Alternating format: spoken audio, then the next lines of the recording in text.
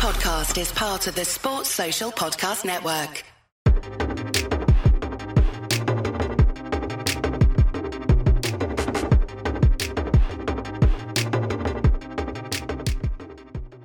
Hi, everyone. I'm Trace Trolko from the Sons of UCF, joined by Eric Lopez of the Black and Gold Banneret. Welcome to Around the Kingdom. Elo, we were a part of history on Saturday in the Bounce House, just not the right kind. And now, history here on Around the Kingdom. How are you?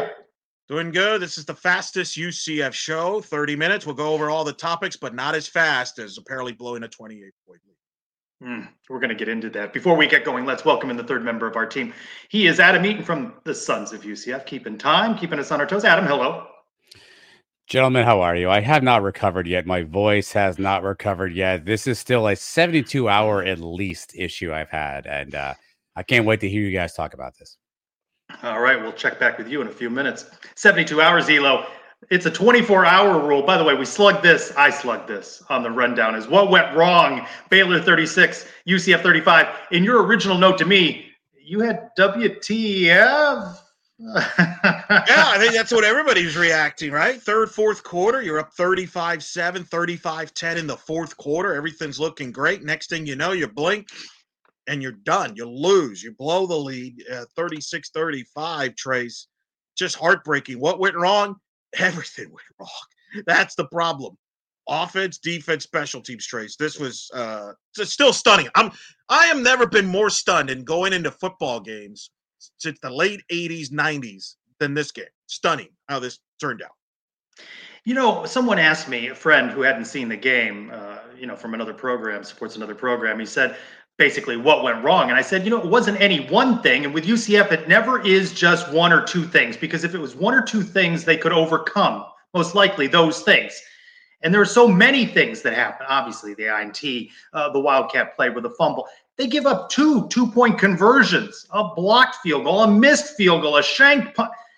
You just can't overcome all of the mistakes that they made. And Gus Malzahn in his Monday availability, even after the game, saying this is a good team that keeps shooting itself in the foot, making mistakes. But does that make you a good team if you keep doing those sorts of things week in and week out?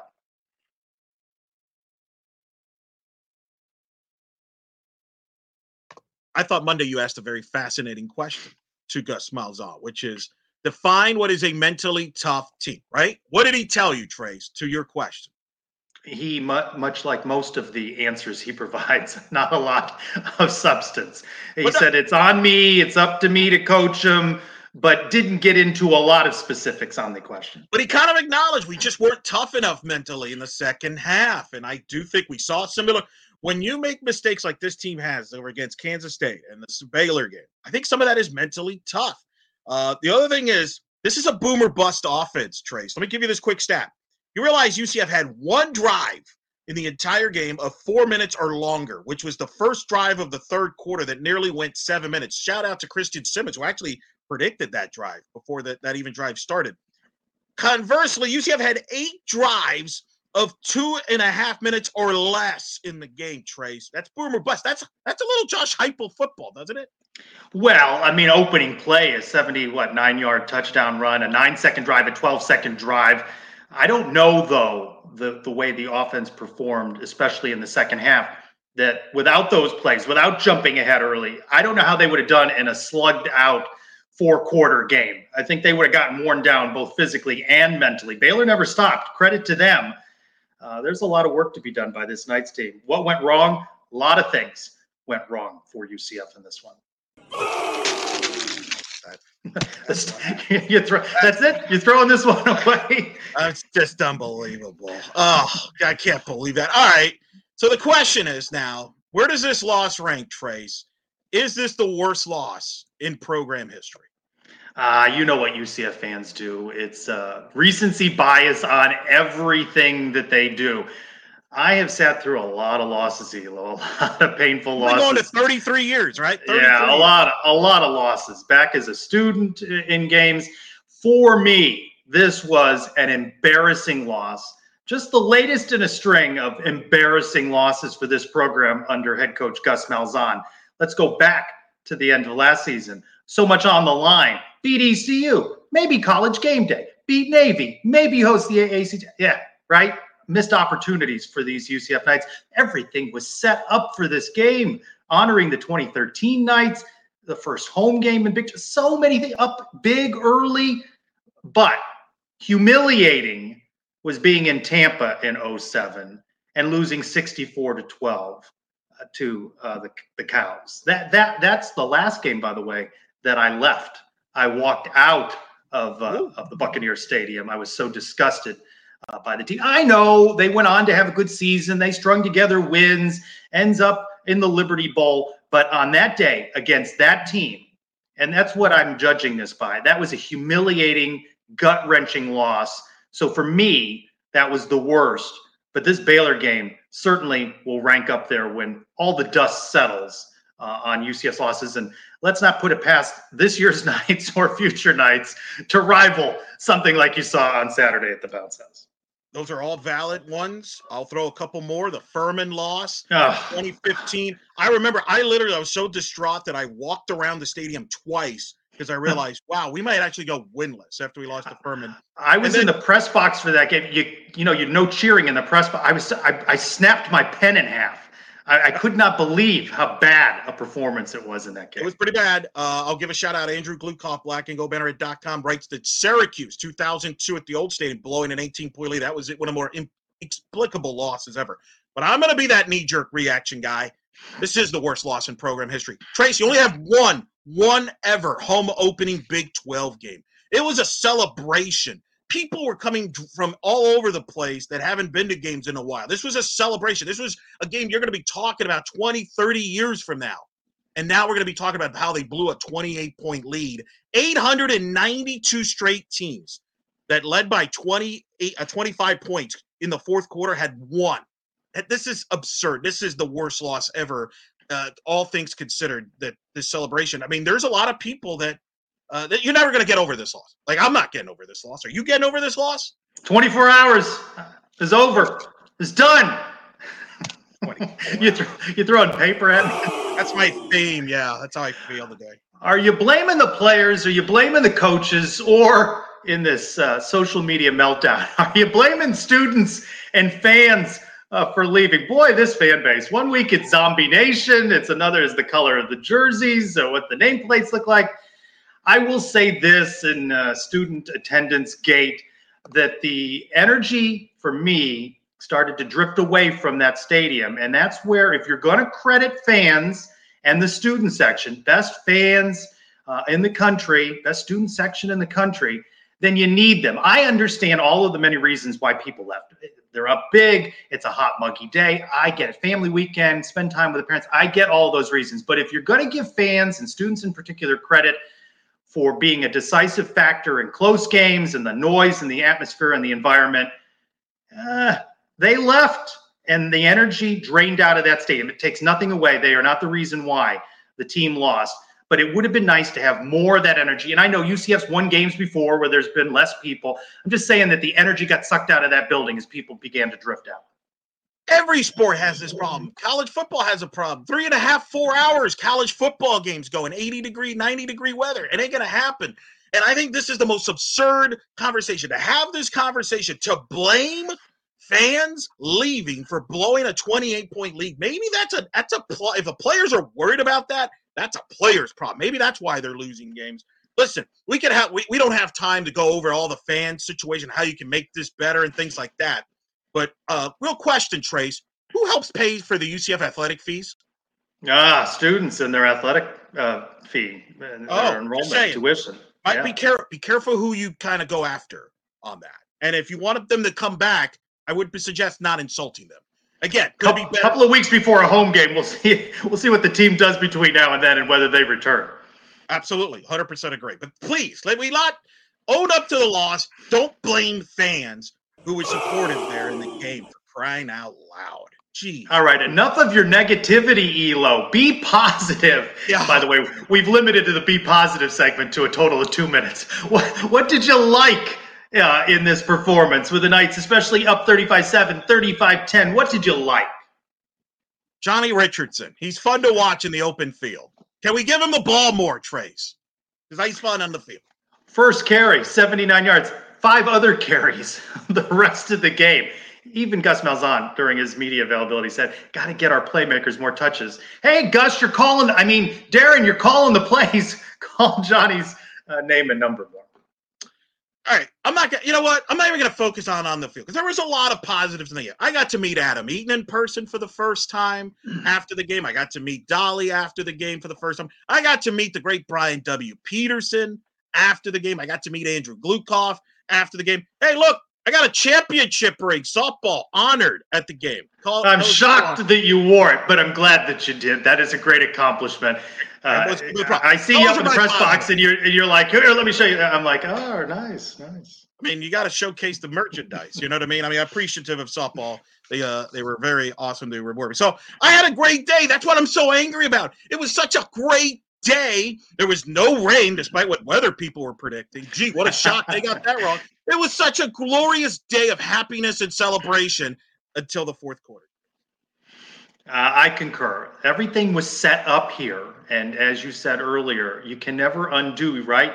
The outcome of this game, everything was set up. It was great to see so many Knights back in the stadium. That 2013 team recognized. George O'Leary even looked like he was having a good time when they recognized the team. They had the celebration the night before for the shareholders and donors.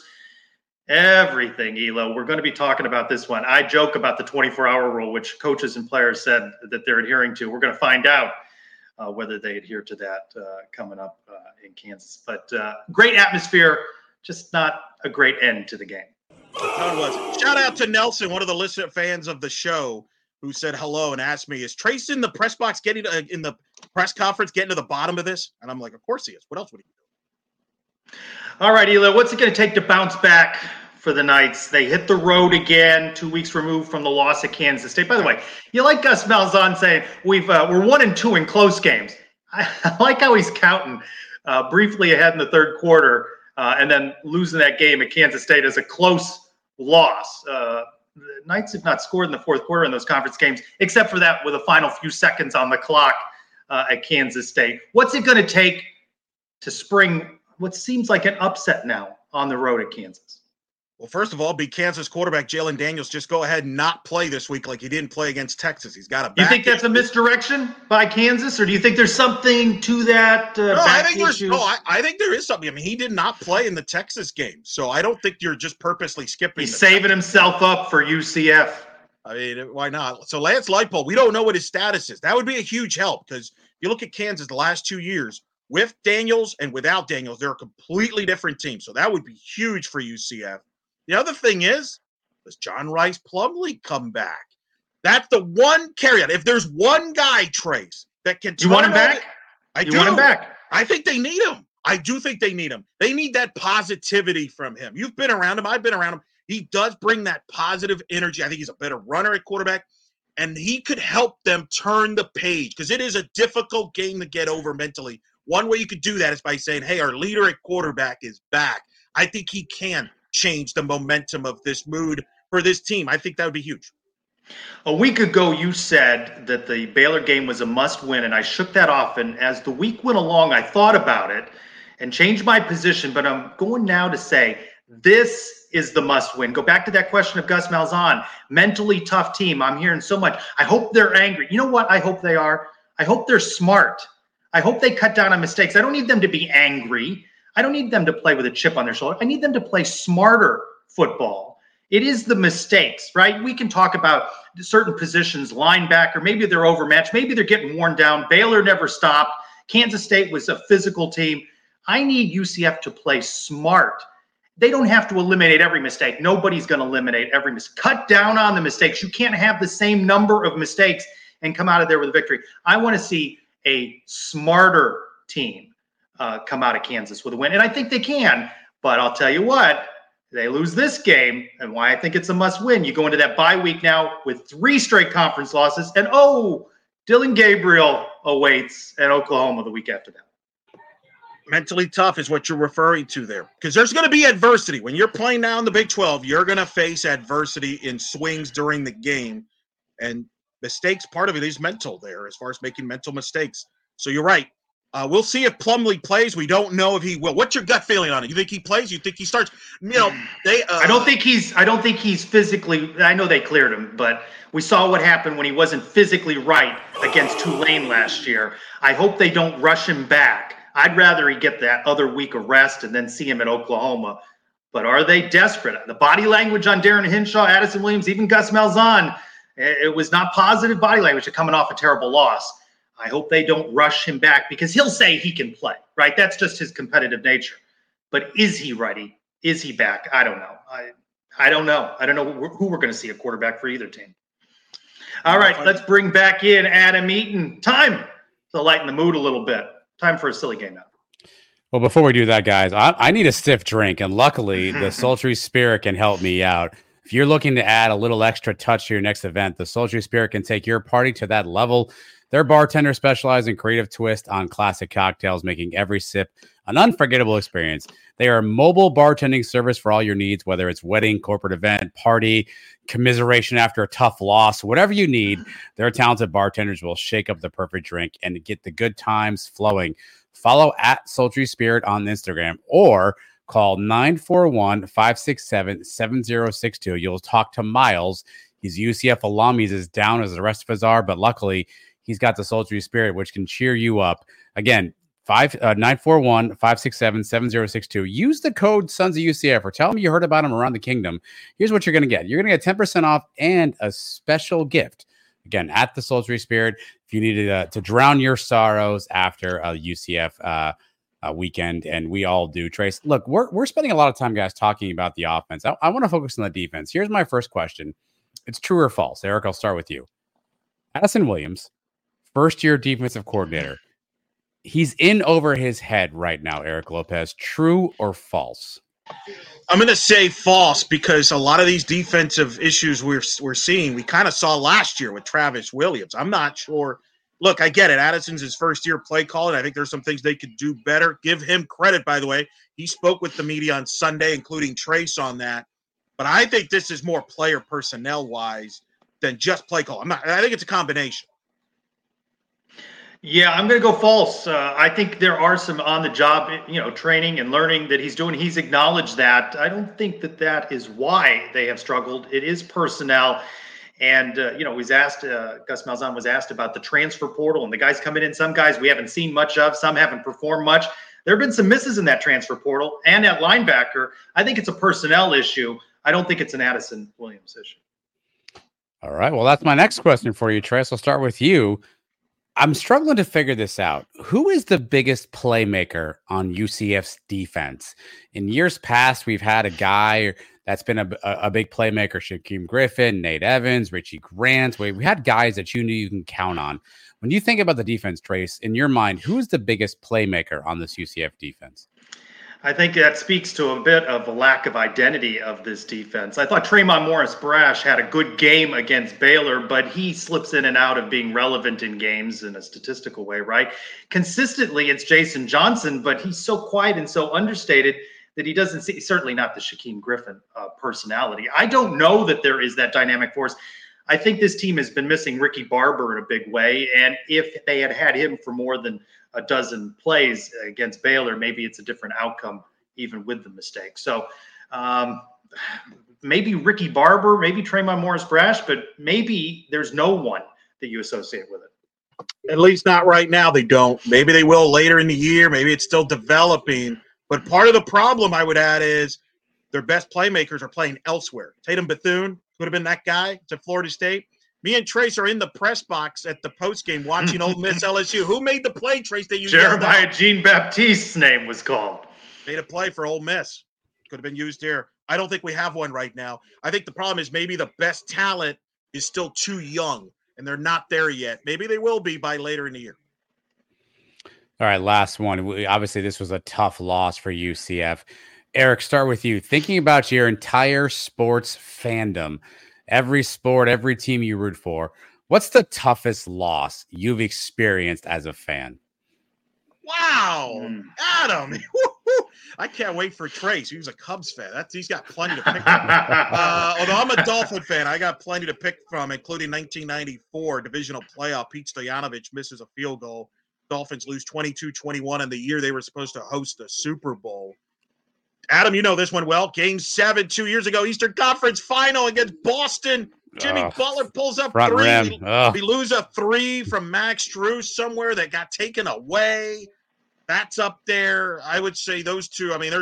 Allen Houston, Knicks Heat, 99. Brutal. First round. Those are some of the other ones that jumps out. Well, Elo, you mentioned it. I support the Cubs. They had a 92% chance of making the playoffs 2 weeks ago, and the playoffs begin, and they are not in it. So a lot of painful losses. UCF fan for a very long time. I mentioned that the worst loss for me was that debacle over in Tampa, but really very painful. With my friend Todd, UCF Auburn, UCF leading 6-3. Rumored UCF's going to go to a bowl in Hawaii. I have no money at that point. I say to Todd, we are putting it on credit cards. We're figuring out a way to get there. And then Auburn scores late, defeats UCF. Of course, a bunch of other things happen. UCF doesn't go to a bowl. 2-hour drive back. Todd didn't talk to me in the car on the drive back. That one still comes up. Painful, terrible loss. Has Todd talked to you since? Yeah, we've talked since. Yeah. Okay, good. Hi, Todd. Thanks for that trip down painful memory road. Yeah. Enjoy the misery. Drink. Hold on. I'm going to call Sultry Spirit. We need one now, right now. Drink up, Sultry Spirit. 941-567-7062. Oh my goodness. All right, Trace. Let's go some positive. We'll try. George O'Leary, you mentioned UCF 2013 team was honored at the end of the first quarter. I would know. I was down on the field there with them. Show us the ring again. Right there. Yeah. Ring. They had their own ring. They had a little bit of an event on a Friday night for some of the fans, right? And private event. And George O'Leary said in some interviews, he thinks the 2013 team would beat the 2017 team. Trace, you agree? Agree, Elo. Love the 2017 Knights, but the defense was stronger on that 2013 team. Produced a lot of guys still playing pro ball on the defensive side of the ball. Terrence Plummer comes to mind. Defensively, that 2013 team stronger, and I go with them. I will disagree. I'm going with 2017. Here's why. They were more dominant team. You think of 2013. It was such a fun team, but we forget they struggled against the mediocre Memphis team, needed a miraculous play from stand back and special teams to win the game, struggled against a bad USF team, lost to South Carolina. The 17 team was dominant. I don't think the UCF's 13 offensive line could block Shaquem Griffin. I think defensively they would have trouble against Mackenzie Melton. And I think the 17 coaching staff would outcoach the 13 staff. I think I would take the over. I think it's a shootout. I think 17 jumps out to a big lead. I think Blake Bortles leads them to a comeback, but falls short. Oh, I love that simulation. You've got everything. Yeah, but of those two teams, who has a statue, Elo? George O'Leary, 2013. Scott Frost doesn't have a statue. No, but we'll see how many of these players from each respective teams gets into the Hall of Fame. Blake at UCF, Blake Bortles is in the Hall of Fame. I expect Shaquem Griffin, Mackenzie Melton to get in on the 17 team. Will anybody else from the 13 team get in as far as player-wise? We shall see. But come on, national champs, Trace, undefeated. You can't lose either way on this. So a good little discussion about that. All right, let's go around the Big 12, Elo. Big clash this weekend, Texas, Oklahoma. We talk about this every week. Changing your mind on this about who's in that Big 12 title game? Is this a knockout game? I still think Kansas State could be disruptive in this conversation down the line. They could be the disruptor, but I think these are the two best teams right now in the Big 12, and this is the biggest game of Dylan Gabriel's career. And I'm really interested to see how he comes out in the biggest stage. Game day is going to be there. Fowler, Herbstreit's calling. Dylan Gabriel's never played a bigger game in his life against this Texas. And we know how he plays in big games. That's my point.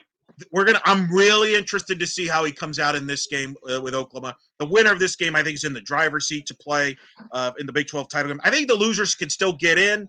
I would not be surprised if it's two games, but let's be real. These are the two best teams right now until further proven otherwise. What else are we learning about the Big 12? Obviously, what we knew going in. Everybody would beat everybody up. But, hey, the newcomers combined 1-7, and that one is thanks to a BYU win over Cincinnati. Newcomers, first couple of weeks, a little rough in their transition. That's an understatement. It's been rough. You're right. Everybody's going to beat each other up, which is kind of typical of the Big 12. A lot of wacky games.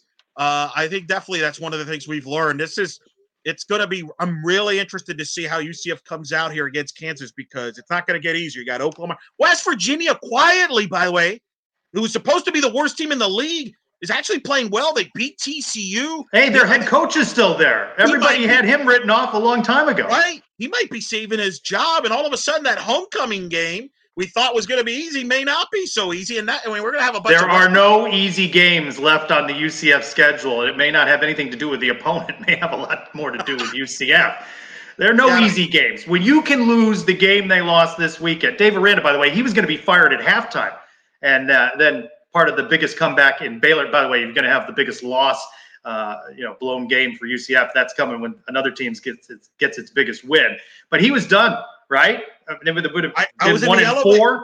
I was in the elevator with a couple of Baylor people, and they were like, "Whoa, we haven't seen that from this team all year round. That might have saved them." Yeah, it was kind of wild in that sport. Well, we're glad we could, UCF could contribute to. Hey, Texas Tech with a big win over Houston. The Red Raiders are 1-1 in Big 12 play, one game ahead of the UCF Knights. Wow. Just kicking us down there. I mean, unfortunately, right now, your prediction might look pretty good the way things are going. Maybe Houston, Cincinnati are your best. I mean, who knows? I don't know. It's a mess right now, the Big 12. But who do you got? You got Oklahoma winning? I'm going to go with Texas. I don't trust Dylan Gabriel in a big game. I think that's fair. I'm going with Texas until Oklahoma. I think Oklahoma is much better defensively than they've been under Brent Venables. But you're right. It all comes down to Dylan Gabriel. Can he prove himself against Texas? We'll see. I got Texas as well. I think this should be a good one this weekend. No Brett Yormark at the game there. Greg Sankey will be in. That was funny, by the way. I walked into the elevator with Brett Yormark. We chatted up to the sixth floor. Look at you. All right. Well, speaking of running into people, we got Olympic sports. Big week here for UCF. Women's soccer split in the state of Oklahoma, losing to Oklahoma State in Stillwater, but bouncing back to beat Oklahoma. They will host Texas Thursday in their first ever nationally linear televised game in the regular season on ESPNU against Texas. Volleyball swept. Will the announcers be there for that? Or yes, they will. I just found out they actually will be. What a crazy concept! Broadcasters on site. Women's volleyball undefeated. They swept Oklahoma 2 games. They're in Lubbock, Texas Tech. That's a tough one. As you know, tough for teams to win in Lubbock. And then men's soccer beating Kentucky 1-0. They're now the number 2 ranked team in the country going into hosting Georgia Southern on Saturday night. Trace, your big takeaway. Well, you just said it right there. Men's soccer, they have played well. Some draws in there, a tough loss at Marshall, but respect for UCF in the polls. They didn't lose much ground, and then they get the win over Kentucky, and then they move up. Great job by Scott Calabrese and this team, and they could make noise in postseason. Still a slog there the rest of the way in Sun Belt play. You got to remember that they're in that different league, not in the Big 12, but an opportunity to get a win at home and continue to stay right there near the top of the polls. They could be number 1 at some point. You just need a Marshall slip-up. Well, got to be careful against Georgia Southern, who drew West Virginia, who's ranked 3rd in the country. Sunbelt, top 3 teams in the country with Marshall, UCF, West Virginia on that. Volleyball, tricky game at Texas Tech. Can't afford to lose this game, because this is the soft part of the schedule for volleyball before it really racks up in late October, starting with a trip to Baylor. But women's soccer, hosting Texas Thursday, hosting Baylor on Sunday. If they want to keep their hopes alive of the Big 12 title in women's soccer, these are must-wins, in my opinion. At least get results because the schedule gets rougher. They still got to play Texas Tech, who's in the top 10. Maybe this was the sport you were talking about. It wasn't football. It was football you were talking about for Texas Tech. And then they also got to go to BYU late in the year.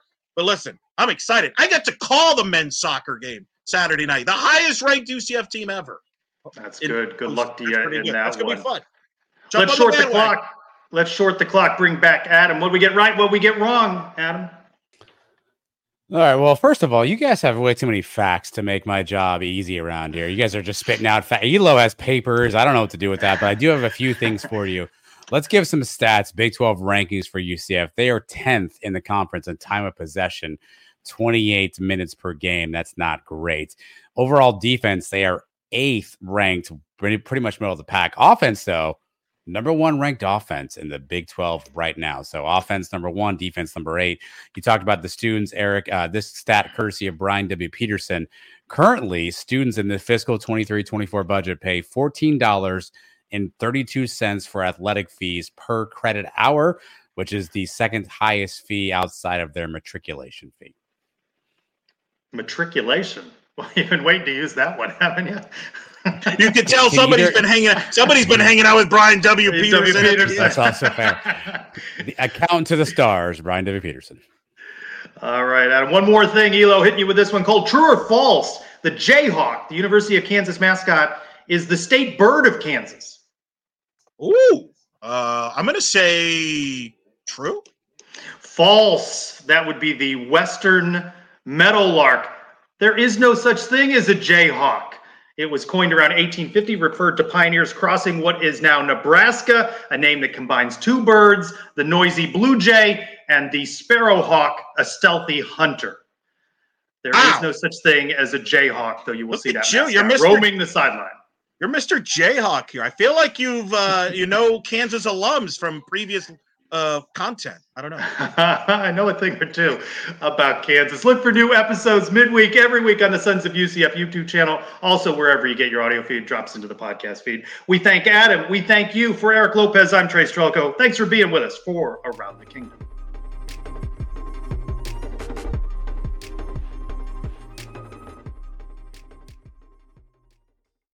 Sports Social Podcast Network.